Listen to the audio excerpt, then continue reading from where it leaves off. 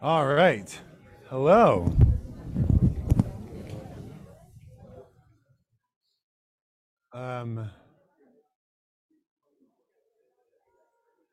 We ready?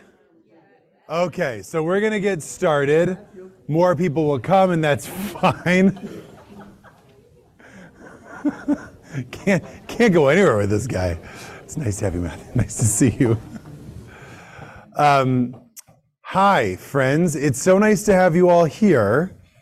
Before we get started, so I want to say one thing about, I don't know where everyone is in the room right now. I know that for the last week, we've all been in a lot of different places. And with your permission, I've been looking forward to this for a very long time. And I'd really like to talk about what we are going to talk about.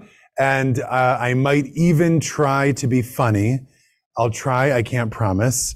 And that is not because a little piece of me isn't crying inside, but because I really want to be here with all of you, and it's late at night and it's been a long week, and maybe if a little humor helps the Torah go down, that will be nice. So I do want to remind everyone that tomorrow night, in addition to having a regular service, which I invite everyone to come to, this is what it means to be a Jew, that we show up and we're here for each other. We pray with each other. Tomorrow before Shabbat technically begins, so at 5:30, Rabbi Cooper and myself and our rabbinic intern Lily and our Chazan and Hallie, I think, also, and we're all going to be here doing Shira B'Tzibur, which is an Israeli custom of getting together and singing some Israeli songs. So at 5:30 to 6, we're going to sing together. Just sing. There won't be speeches. There won't be, just to be together, to sing some songs. And then there'll be a service tomorrow evening that will be a regular service, but a little irregular too. And then Shabbat morning, I invite everyone to please come. There's going to be a lot going on, and we are going to say a lot of extra prayers, and we'll talk about what's going on and all of that there. So I invite you to please come to those things. And tonight we're going to talk about Torah and humans, and it's probably going to wend its way into the issues of the day as well, also. Sound good? Awesome. So we are here to talk about something, and I want to do a little bit of there's like a row. I can't talk without like 6 different introductions, and I apologize.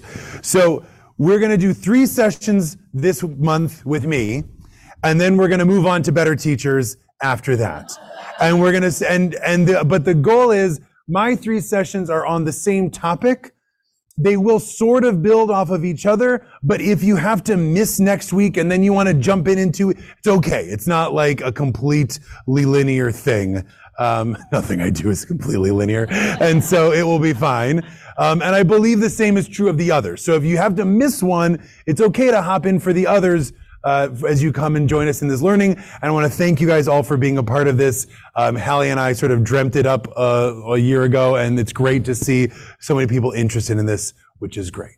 So what we're going to talk about tonight and the next 2 weeks, I think I called it "It's Hard to Be a Human." And I thought we would talk about what the rabbis have to say about the human condition. Why? Here's the starting question before we look at a text. Why do I care? First of all, what do I mean when I say the human condition? This is like five bonus points. Not that, it's a little. There's no right definition of the human condition. What is a given about life and being human? Very nice, very nice. So, right? So we're talking about sort of the essence of what it means to be a human. Why do I look to religion when I want to talk about the essence of what it means to be a human? Guidance in what way?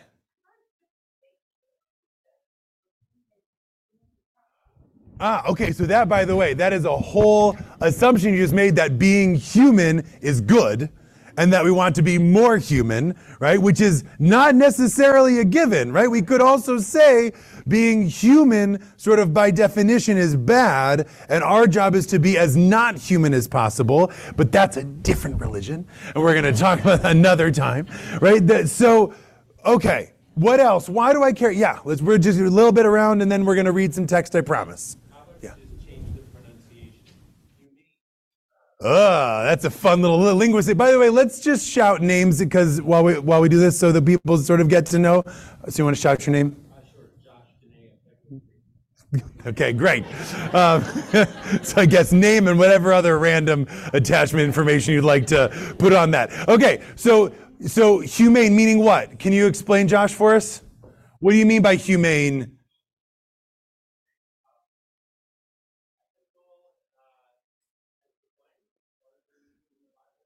So, and specifically, I guess where I was thinking is, do you mean right in how we act? Right, how a human, so there's the essence of what it is to be human, which is going to lead to the essence of what it means to live as a human, right? By the way, that's next week. Okay, but we're going to get there. So what, okay, so, and why, again, why do I care about what religion, why am I looking at religion and not sociology or psychology or law? Oh, there's a thing there. Or no one wanted to tell me that I was about to break the Cantor's thing. Okay, yes, please.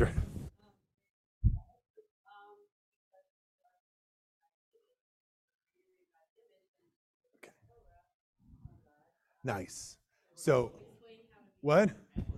Because we're in shul, and the right answer whenever you're in shul is God.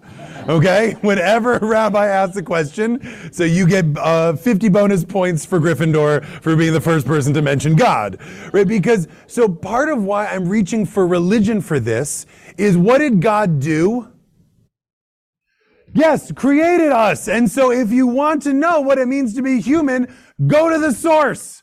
Right? And so if we purport to know how God created, or what God created, or why God created, and maybe God even left us some documents to try to tease out what that is, right? We're really going all the way back to the source, which doesn't mean that the idea of guidance or how we act isn't also correct, but there is a piece of why we go to religion because it has that divine authority with a capital D and a capital A. Yeah, sorry.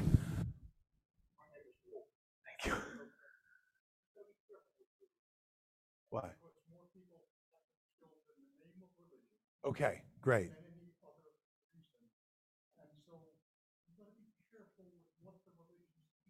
Great.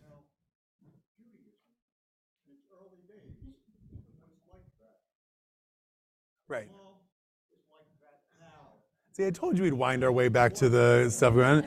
So, no, but this is great because religion, if we're talking about creation, that's one thing. If we're talking about how we should act, religion has been the guiding force that has helped humans figure out how to act for 4,000 years, right? It's only the last century or two that we've been looking at maybe that's not exactly correct, and there's the Greeks and fine, but it's the idea that we're looking at other things besides religion to figure out how I should be humane, how I should be human, what I should do. And so if we want to know, we look to religion to see what the guidance has been. All right, let's do it for a little bit, okay? So yeah, last one, and then we're got to read text. Otherwise, why are we here?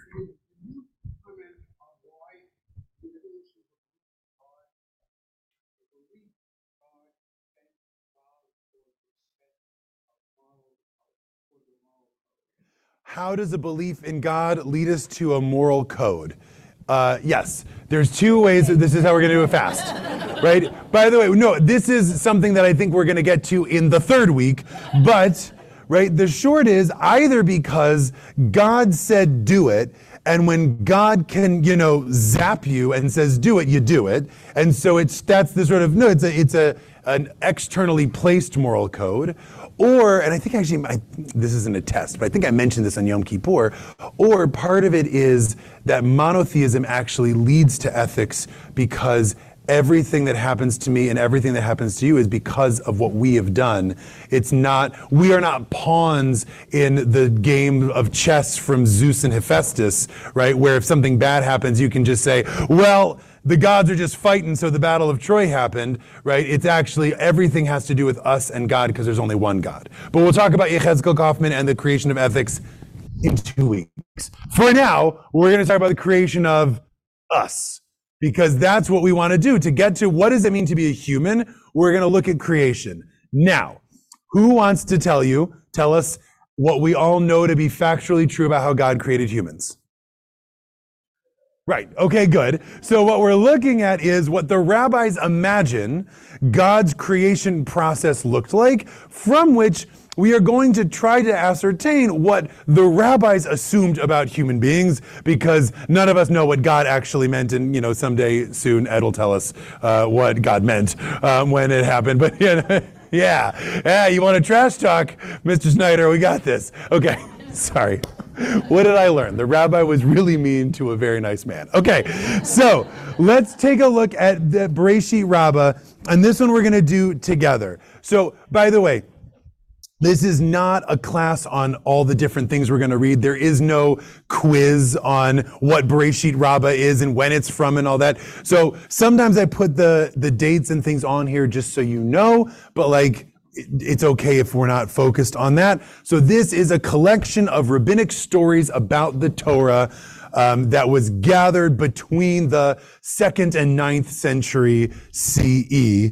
Okay, quoting rabbis about it. So someone want to read out loud with a big loud voice what Rabbi Shimon said? Thank you, please.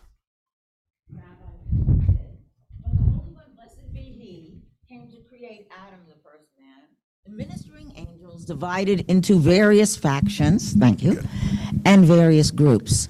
Some of them were saying, let him not be created. And some of them were saying, let him be created. Okay, stop. So what do we see already before human beings even show up? What do the rabbis imagine is happening here? Disagreement about, yeah, say your name. There, right. I just said that the whole point of monotheism is that we don't have this, sort of Iliad and Odyssey of the different divine beings fighting each other, whatever. But I lied, because there's angels, and they're disagreeing about specifically what? Yes. So God called a staff meeting and was like, I've been thinking that we should expand our product into corporeal flesh. Trust me on this one, it's going to be big. And the angels are disagreeing about whether or not this should happen, and they take sides. So now let's read, and we learn this, of course, through Psalm 85, which says, kindness and truth have met, righteousness and peace have touched. Which, by the way, another time we can talk about the beauty of the rabbinic imagination, that line, when they say, right, kindness and righteousness have met, that must mean that they were once fighting and then they came back, and it's great. Okay, keep going, please. So what's the disagreement about? Kindness said, let him be created as he performs acts of kindness. Truth said, let him not be created as he is all full of lies. Righteousness said, let him be created as he performs acts of righteousness. Peace said, let him not be created as he is all full of discord. Okay, so what's going on here? The different angels, apparently, by the way, angels are angels of specific attributes, right? Which is not always a given with angels, but we're pretty loose about what we think about it, so we can have it. And what are they going back and forth here on? How is it the origin of philosophy? That's cool. Mm-hmm.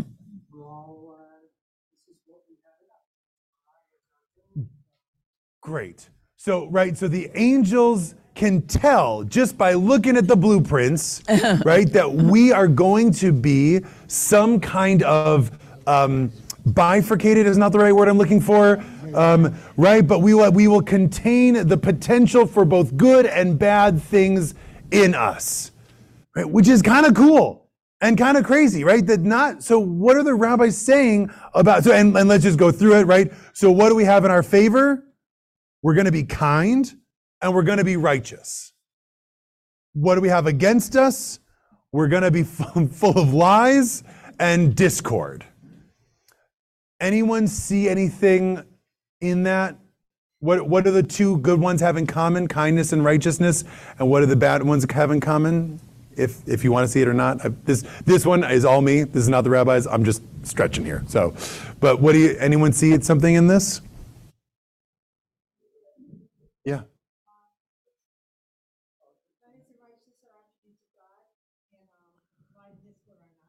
Oh, nice. So part of it is that we will, and I know someone already said B'Tselem Elohim, right? So part of it is we're going to get to what does it mean to be a human, to try to be like God in some way. I was thinking about it in this way, which is that kindness and righteousness, I think, necessarily require another human, right? I can't really be kind in a room by myself. I can be kind to myself, Brene Brown, yes, fine. But righteousness and kindness mostly involve other people.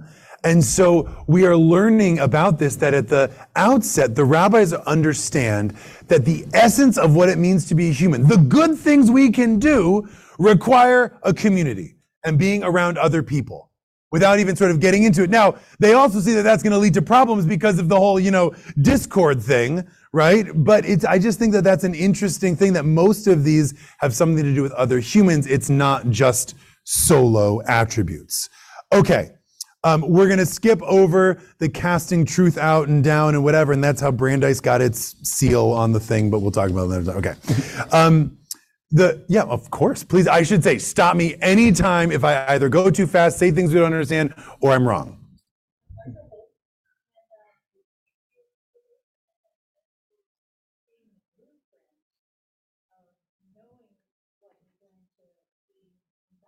Yeah.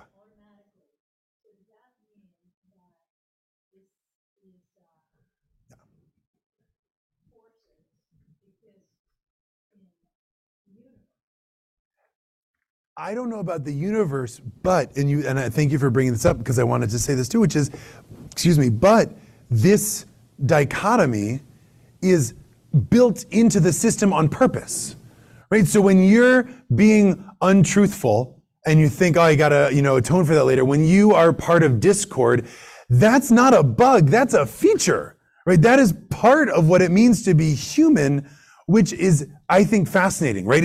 I made a joke about the other guys and the fall of man, but right, like this does not seem to be saying that there was a time when humans were absolutely perfect in every single way, and it wasn't until we ate the apple and we left. This seems to be saying from the get-go, God and the angels knew that there was going to be strife and lies involved in creating humans, but apparently the righteousness and the kindness was enough to want to do it, or something, right? Which is interesting. Oh, interesting. I don't, my guess is because it's called the angel of kindness, that it was a force in the universe already or something, but that's a good point too. Okay, let's just look at the next paragraph of this, just to point out, we're going to go over this, their fun play on the Hebrew, though it's kind of fun, about Rabbi Shimon says me'od, which refers to man because it's the same letters as Adam, just like flipped around, but you got to, if you're like, I don't know, playing a New York Times app game to get it there. But if you keep looking, so Rav Huna, while the ministering angels were busy deliberating with one another and engaging with one another, the Holy One, blessed be God, created human beings and said to them, why are you deliberating? Man has already been created. I just think that is a great move there. Like they're all sitting there like point, counterpoint, and God's just like, boop, there's humans. It's done. But what is that? But what does that teach us again about the essence of humanity, at least vis-a-vis the rabbinic imagination here? What is God, what's God's feeling towards us? God apparently wants us in the world, right? Just this way, and God did the boss thing where he made the angels think that they were trying to have their input and whatever, but really God was going to do it no matter what, and just did it, which I think is an interesting thing, right? Because it also says, what does it mean, in essence, to be human? So what have we learned from Bereshit Rabbah? It means what? We're not perfect. We've got good qualities and bad. That's built into who we are. And what else? We're intentionally made by God, right? Exactly right? We are intentionally made, and God wants us here being who we are. which is an amazing thing to think and feel and say about what it means to be a human, right? That what we are is exactly what we're supposed to be, and God wanted us here, which is kind of cool. Okay, let's do, we got time for 2 comments, and then we're going to move to the next one because it's fun. It involves, excrement. Here, I'll take this. Thank you. God has decided that man can be created and is not necessarily going to be good. Right. Yeah.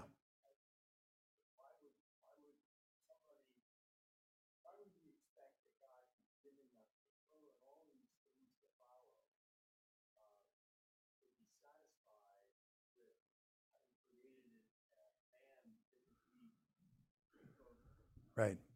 Well, but I think you actually gave it away in the middle of what you said, which is, so if we're created with falsehood, but also righteousness and kindness, but also discord, so then what's the point of the Torah? To try to keep us on the side of the good ones, right? No, I mean, that's sort of the idea that we have, is that we're created with all of our flaws and frailty as a part of it, and therefore we need Torah and ritual and these things to keep us in line, right? In some ways. And here's a fun midrash that yeah. What?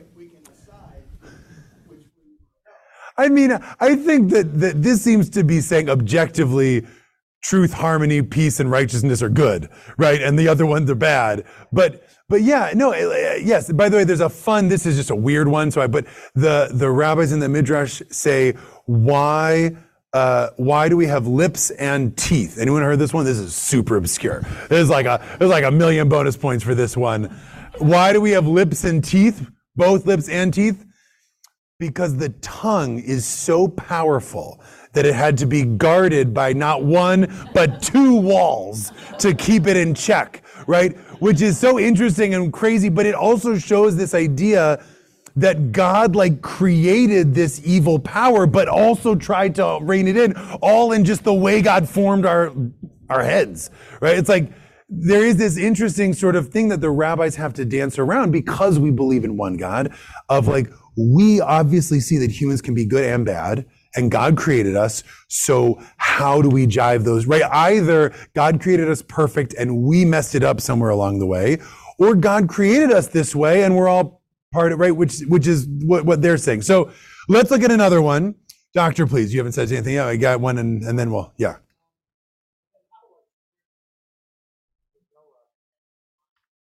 How do I square it with Noah and the flood? Meaning, why, if God created us with the flaws and everything, then why would God wipe everybody out? So, I mean, I can make up my own theological, which this seems to jive with, is that it went out of whack. The experiment didn't work, right? They were going way too evil, and so God had to shake the Etch-a-Sketch and do it again or something, right? But which is sort of what the Torah seems to be saying, right? That God is okay, this is bad. I'm gonna kill all of these ones, but I'm gonna save one, and we're gonna try it again. And there is probably not a coincidence that after the flood is the first time God gives laws. Right, right after the flood is the first time that God gives laws to human beings. So maybe God's okay, we're going to figure this out now. I'm not going to just leave you alone. You're going to need a few laws. Right. Well, then we need more laws, because obviously we need more laws. Okay. So, yeah.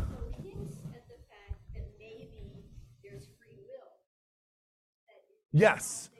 Right. Free will, 100%. Yeah.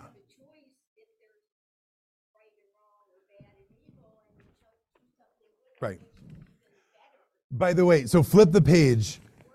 Right. No, so flip the page, and but I should also say, I have a bit of a problem in that I can't not give at 4-page long source sheets. I don't expect us to go through all of these tonight. It's okay if we don't. Sometimes people feel anxious. They're like, but we didn't get to the end. It's okay. If we skip around, it's okay. The Torah will still be true, even if we don't read it. So So if you look at this, I'll just tell you the story at the top of page 2 here because it's a little involved, but basically it's another rabbinic imagination of God creating human beings. And God says, right, I'm going to create human beings, and same idea, and the angels are like, don't do it. The rabbis think the angels really don't like us. Like, that's a big thing all over. And so the angels are like, don't do it.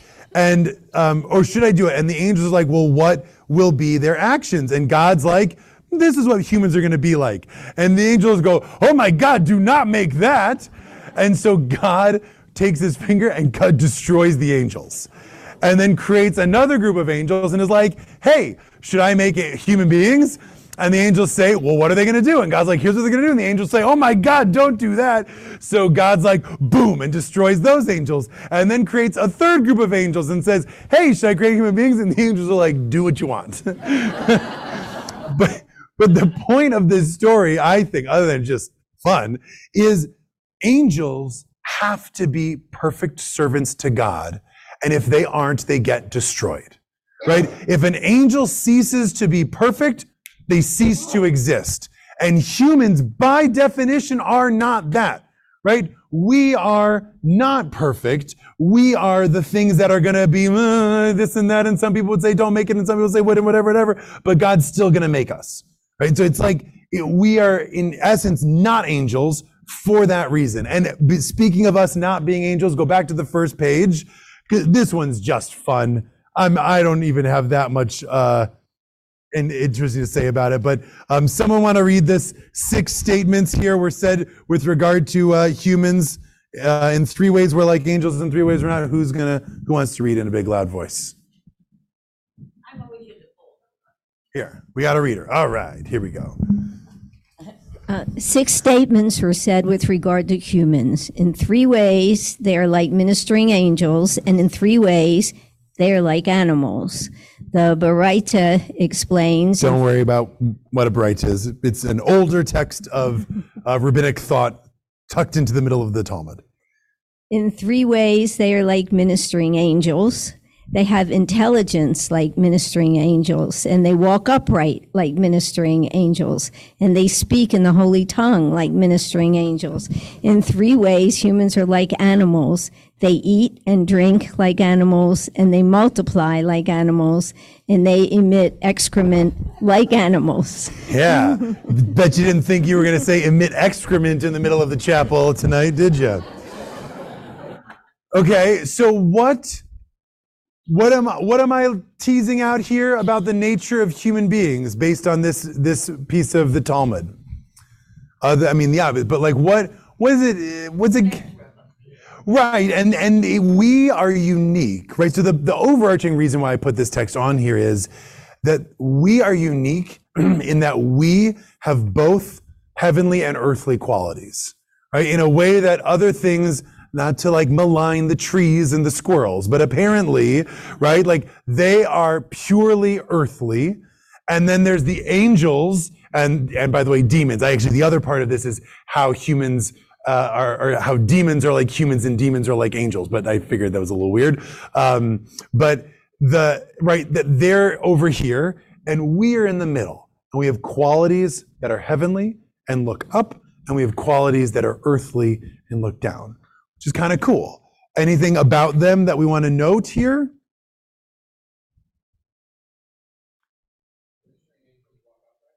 Yeah, that was, by the way, that's one that I made a note to look up in the commentary, what if anyone says anything about it. Rashi doesn't, and then I didn't look up anyone else, but I should have. But yeah, my best guess is that is this reference to the reason why we stand with our legs together during the Amidah, because angels only have 1 leg and they don't have 2. And so I'm blowing people's minds right now, right? And so the reason why you have your legs together in Amidah is to be a little bit more heavenly and look like an angel. Yeah, a lot of, yeah. So I don't know if that's it. It also maybe is the other thought that I had about walking upright is it is in some ways demonstrably the one thing that we do that no other animal on the planet does. And so if you were looking around the natural world and you're like, well, we kind of seem like monkeys or whatever, right? Like we sort of do all those that we know, we eat and we drink and we have excrement and we whatever multiply, like animal, like we do all those things. But we walk upright and no one else does. And you might think to yourself, like, that must be something that is heavenly or divine. That's the best I got there. Otherwise, what are the other two that we do that are like angels? We think, right? The intelligence piece, that we understand that there is a non-physical world. I think that's sort of what thought is, this idea that there's a non-physical world. And we talk. We speak Hebrew, we speak the Holy Tongue, which we're going to get to in a second. We also sing. Yeah, that is true. That is true. Yeah.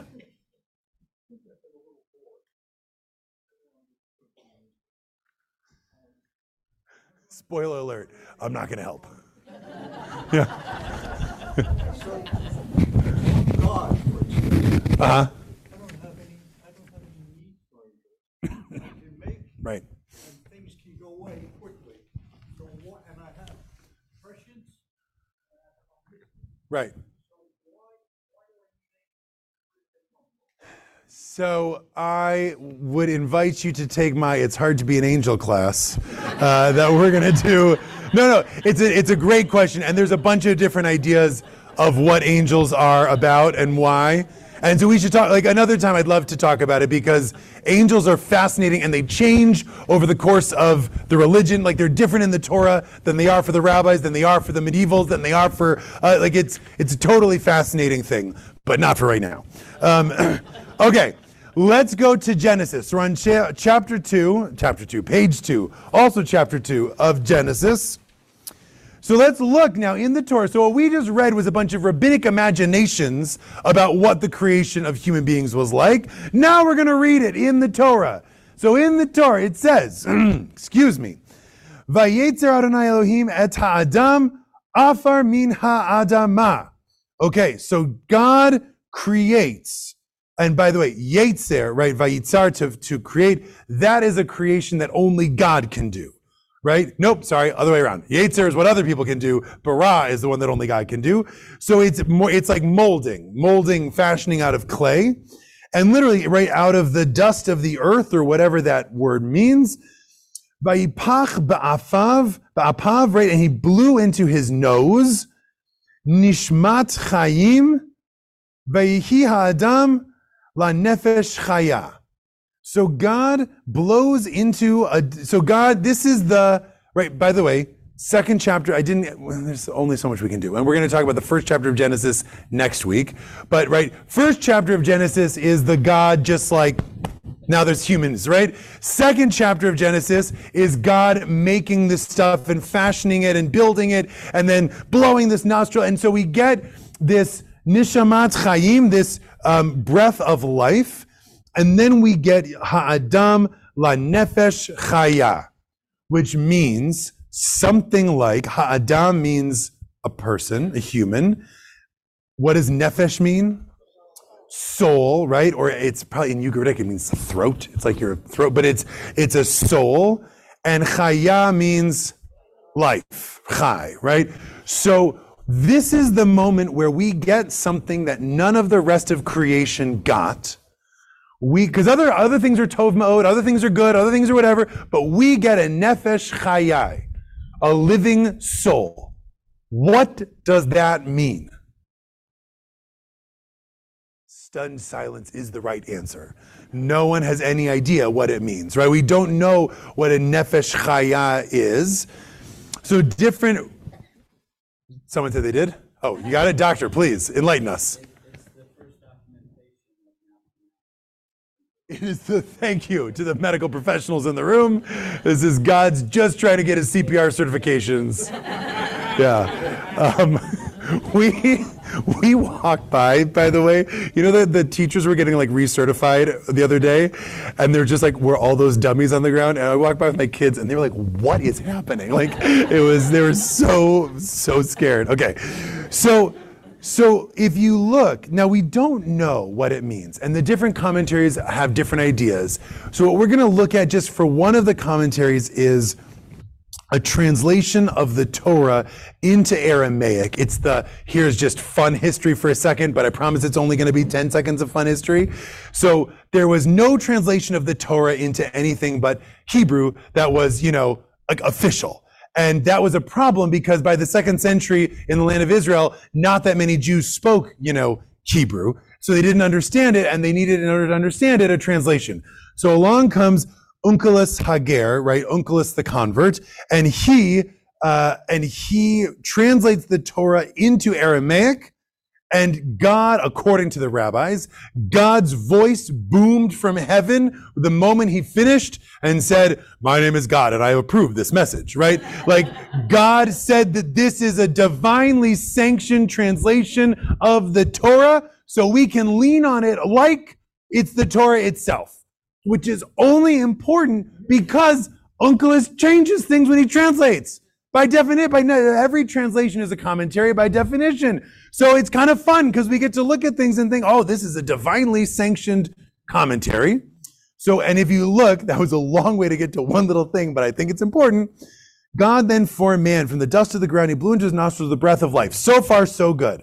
And so man became a living, speaking soul, right? He translates the nefesh chaya as ruach mamlala, which means the ability to speak, which is kind of interesting. So according to Onkelos, what is the essence of human beings? Language and speech. Okay, so let's unpack this for 10 seconds. You know what? We haven't done this and you knew it was coming. Turn to the person next to you. If you don't know them, introduce yourself. Say, "Hi, my name is Ethan. It's nice to meet you." I will only do this once a time, I promise. And what does it mean? What does it mean to say the essence of humanity is speaking? Is it true? Is it true? And what does it mean for us as people? That's true. So do you agree? And what does it mean for us? 36 seconds, ready, set, go.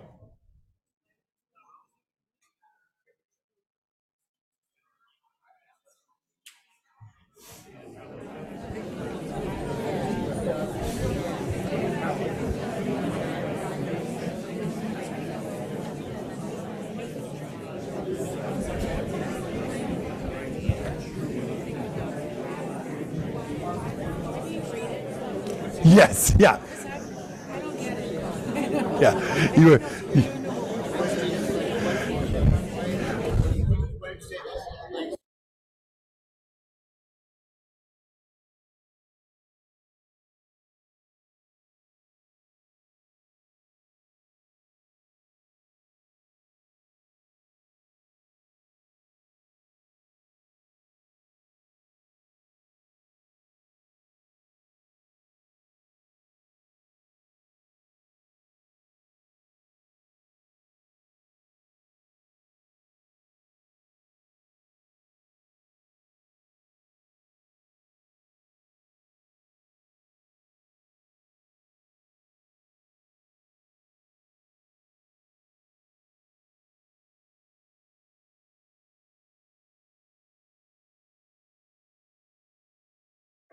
All right, take 9 more seconds.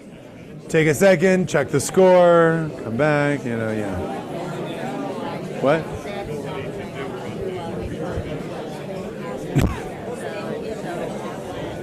Okay, all right. So thoughts, so what's the big deal with talking? Why is that the thing that makes us who we are? Yeah.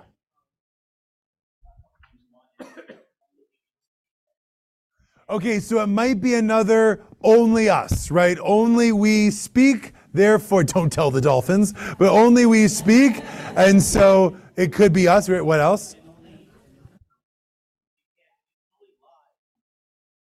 Whoa, You can only so you've won the best fortune cookie award for the class for the night award, right? Okay, that's good. Okay, and you said you another. What's that? Oh, that was you're like I'm gonna quit while I'm mad. That's good. Yeah, interesting. Okay, so it's about differentiation, but it also is about how we do the thing from the last one, right? How we lie, how we make good or bad, perhaps. Yeah. Language.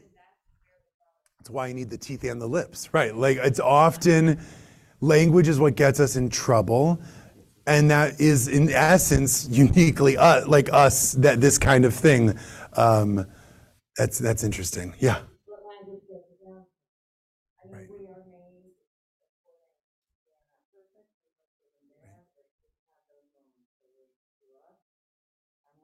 Yeah.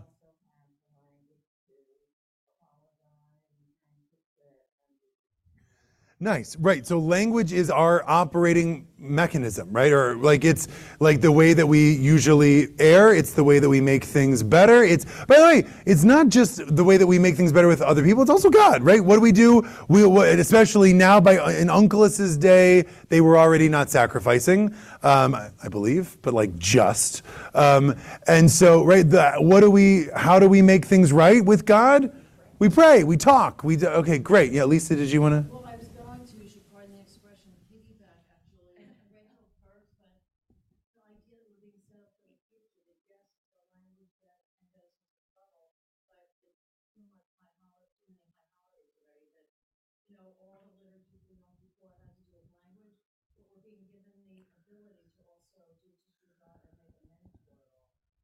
Nice. By the way, nary a more Jewish professional statement was said than too many holidays already. But yeah, that's nice. Someone's ready for Cheshvan.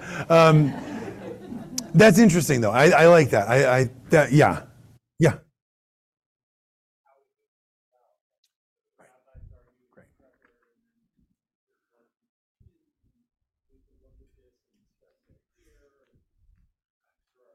So part of it is, again, by the way, it's communal, right? Language is something that we do with other people. Now, we can do it just with God, right? So it is important. And how we figure things out, not only because we use language to debate, but I don't want to get all like linguistics on us here, but it's literally how we make sense of the universe. Right? The way that we understand things is through the language that we use, right? And the oft used but not accurate thing of, right, that like the Inuits have 1,000 words for snow or whatever, right? Because there's these different kinds. And then the joke is, of course, that in Hebrew, there's like 50 different ways to say speak, because Jews are talkers, right? But the idea that we use language to actually define the parameters of our universe, right? And create and with it, which is incredible. And who else creates with language?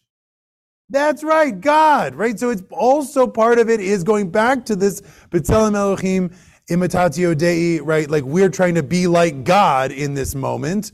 And we use speech, and it's something we have, the angels have, other people don't, except for the dolphins. Okay, let's take one more, and then we'll hear. Yeah, please. How do we square that with Nice. So that goes to something that we were talking about over here, which is when they say language, it could be communication, right, of some sort. And so it's not necessarily specifically that one needs to be able to speak. Yeah. Did you want to say something, please?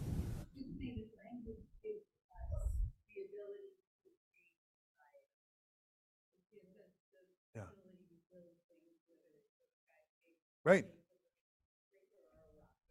Yeah. Nice. Oh. Ooh, bonus. That's winning the night. That's a good one. All right. But so first of all, right, language, by the way, tune in next week, right? No, in the Torah, not here, right? Because next week, when the people build a giant skyscraper that's so tall that God doesn't like it very much, how does God stop that from ever happening again? Language confuses our language, right? What, did I set off an alarm? Okay, so I know I'm loud, but God's like, stop. But But so A, that's very interesting. It's how we build, it's how we create, but it is also how we pass on, right? You don't have history if you don't have language, because you can communicate something from one generation to the next. It's a really interesting and beautiful point. Nicely done. So with that, let's go to the next text. This one is, I think, a little cool, but it takes just a second. I'll read it because I'm going to just interrupt us anyways. So, Yalkut Shimoni, a different collection of midrash, of rabbinic stories about the Torah. This one is from indeterminate time. We don't know when it is. It could be early, it could be very, very late. It's kind of unclear, but that doesn't matter. But just, I looked something up. Okay, so another taught. The Holy Blessed One said to the Torah, let us make humans. Again, this idea that God is checking in before you do it. So the Torah replied, right? The Torah, this isn't the angels. The Torah says humans will be short of days, full of conflict, and fall into the hands of sin. The Torah is like, come on, God, why are you doing this? And even if you are patient with it, it will be as if it never came into the world.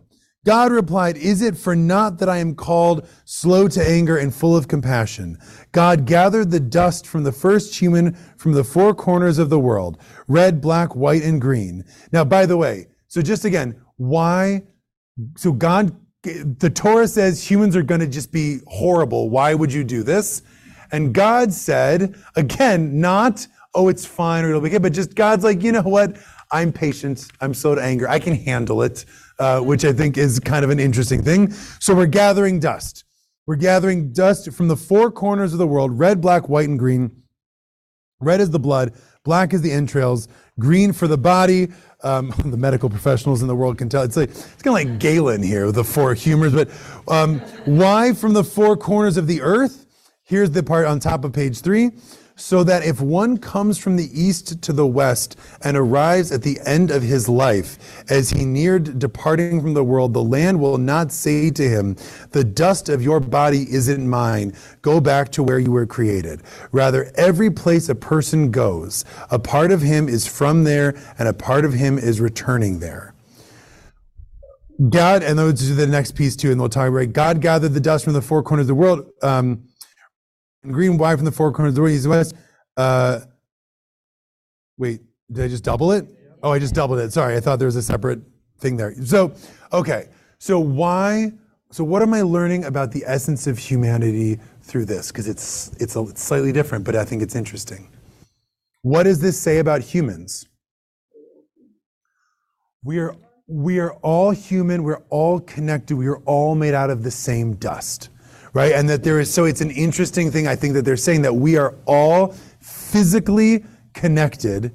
We are all made out of the same dust. It does not matter what corner of the earth you are from, the dust is the same.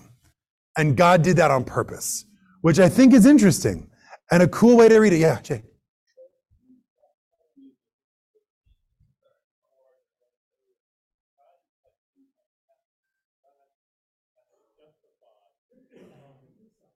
Yeah.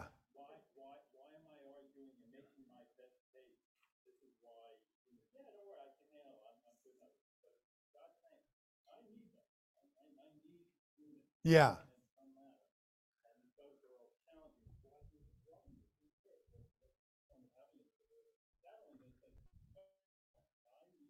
Great. Right. This is a great point. So let me unpack it for a second and let me know if I got it right. What you're saying is, in all these different texts where there's this sort of imagined debate, whether it's between God and the angels or God and the Torah, of like, we should create humans. No, yeah. Why do the rabbis feel the need to justify the creation of human beings? Right? Which you could easily see them not doing that and just be like, well, we're here, so Shabbat Shalom, let's move on and talk about like other things. It's a really interesting, really interesting point. I'm going to do the rabbi thing. You should know it coming when you see it because you have two in your, family. Why do you think that the rabbis want to envision the God having to justify creating human beings?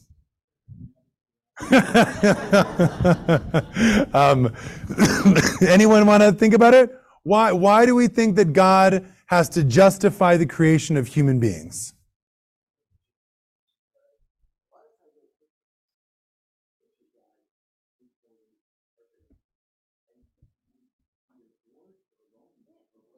Right. So, great. So one of the answers is because God's bored and wants to create, which would make sense. And it would, by the way, then make sense that you create a thing with a praying, speaking spirit that's gonna get into trouble and get into, right? It's like, this reference is definitely too old, but like when they created the Matrix and it was perfect and then everyone got bored and they were waking up, and thanks Matt knows exactly what I'm talking about. But if you create these human beings that are like gonna mess up, then it gives God something to do and to be entertained by. And okay, great. That's one idea. Jay, you looked at your, okay. What else? Yeah.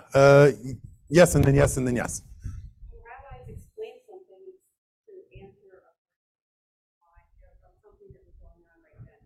So most likely they're saying, all this Right. Right. so we need an Yeah. explanation. Yeah. Yeah. Well, again, winding our way back to the current day, it doesn't take a lot to look around and be like, why? Who thought this was a good idea, right? And that we need to have some justification, or we want to see some justification. Why are we here? Why would God create us to be here, right? And so when we imagine it's to communicate, it's to be righteous, it's to this, it's to that, it's to overcome the problems of the beginnings, it's to reform from when we got mixed up of it, whatever it is, to be like God, to perfect ourselves. But we need to have some sort of reason for the fact that A, we exist at all, or B, we're kind of crummy sometimes. Right? And so we have to try to come up with that. That was my read, is that actually the human voice in those stories is the angels. Like the rabbis imagining themselves being the angels, being like, this is not a great idea. Why are you creating people like this? Right? Okay, there was a couple other hands, unless we covered it. Okay, so let's do, I think we've got time, yes? Okay, we got 5 minutes. So okay. So here we're going to do Aristotle and one other thing, and we're not going to do the whole rest of this. I'll tell you what it is, and if you want to look at it ahead of time, you can, or maybe we'll just do it next time. God looks at the fundamental human situation when God creates the first human being, and we are alone. And God says, Lo tov adam lihyot levado. It's not good for human beings to be alone. Ezer kenegdo. I will make an ezer kenegdo. No one knows what that means. I will make an ezer, which means help, and keneged, which means against, and that will solve the lonely human's problem. And then what I gave you was like 5 different classical commentaries on ezer kenegdo to see what the relationship between men and women as they envision it is. So let's do that next week. But for this week, we're going to finish with Aristotle, obviously. So Aristotle says, someone want to read Aristotle aloud in a big loud voice? It's the English one. I didn't give you the Greek. Go for it. Yeah.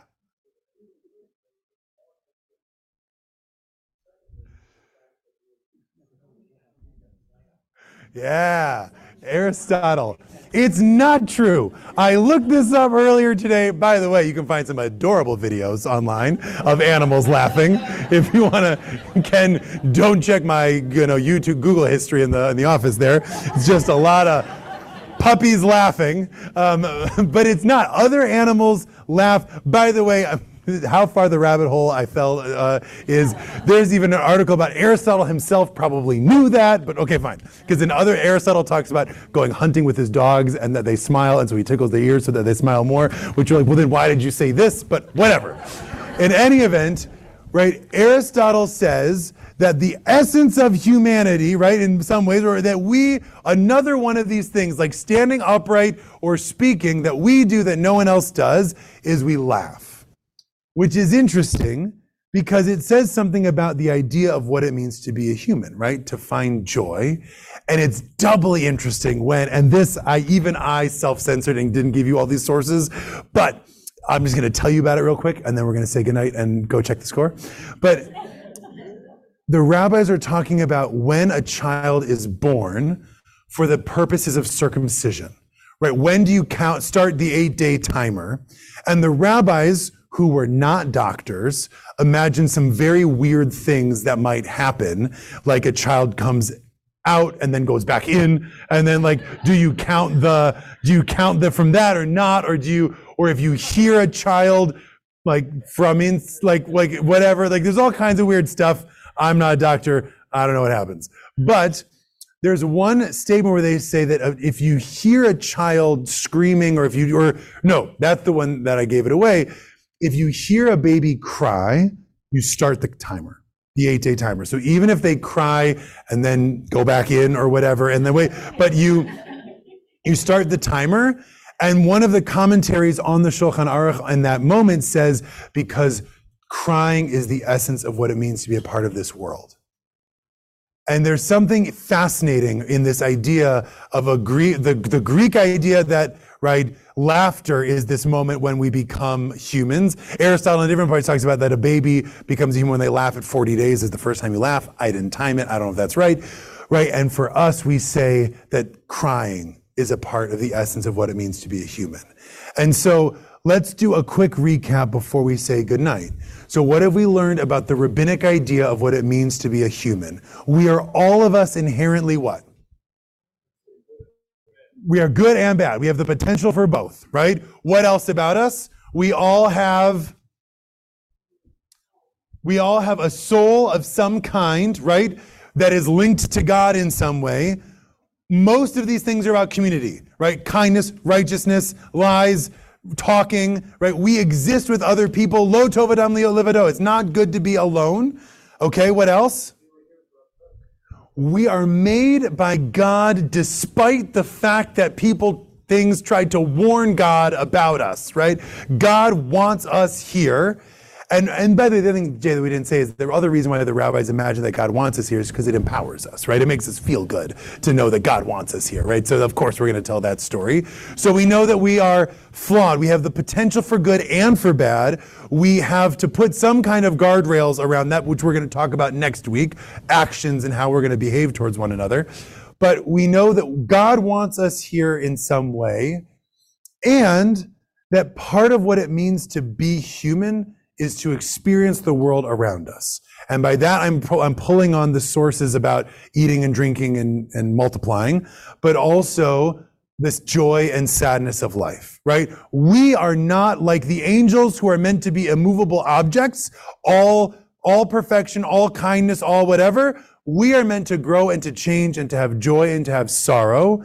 And there's a little bit of, it's not a debate, because for us it's just tears, right? Of what it means to be human. The moment we start the timer of you have now entered into the world is when you have felt the sadness of what it means to be a part of the human race, which is a fascinating thing and a somewhat understandable thing for the rabbis to have thought about Jewish tradition and Jewish history, that sadness and joining in the communal sadness is actually what makes us human, and that we all have to do that together. Thank you so much, friends, for joining us for this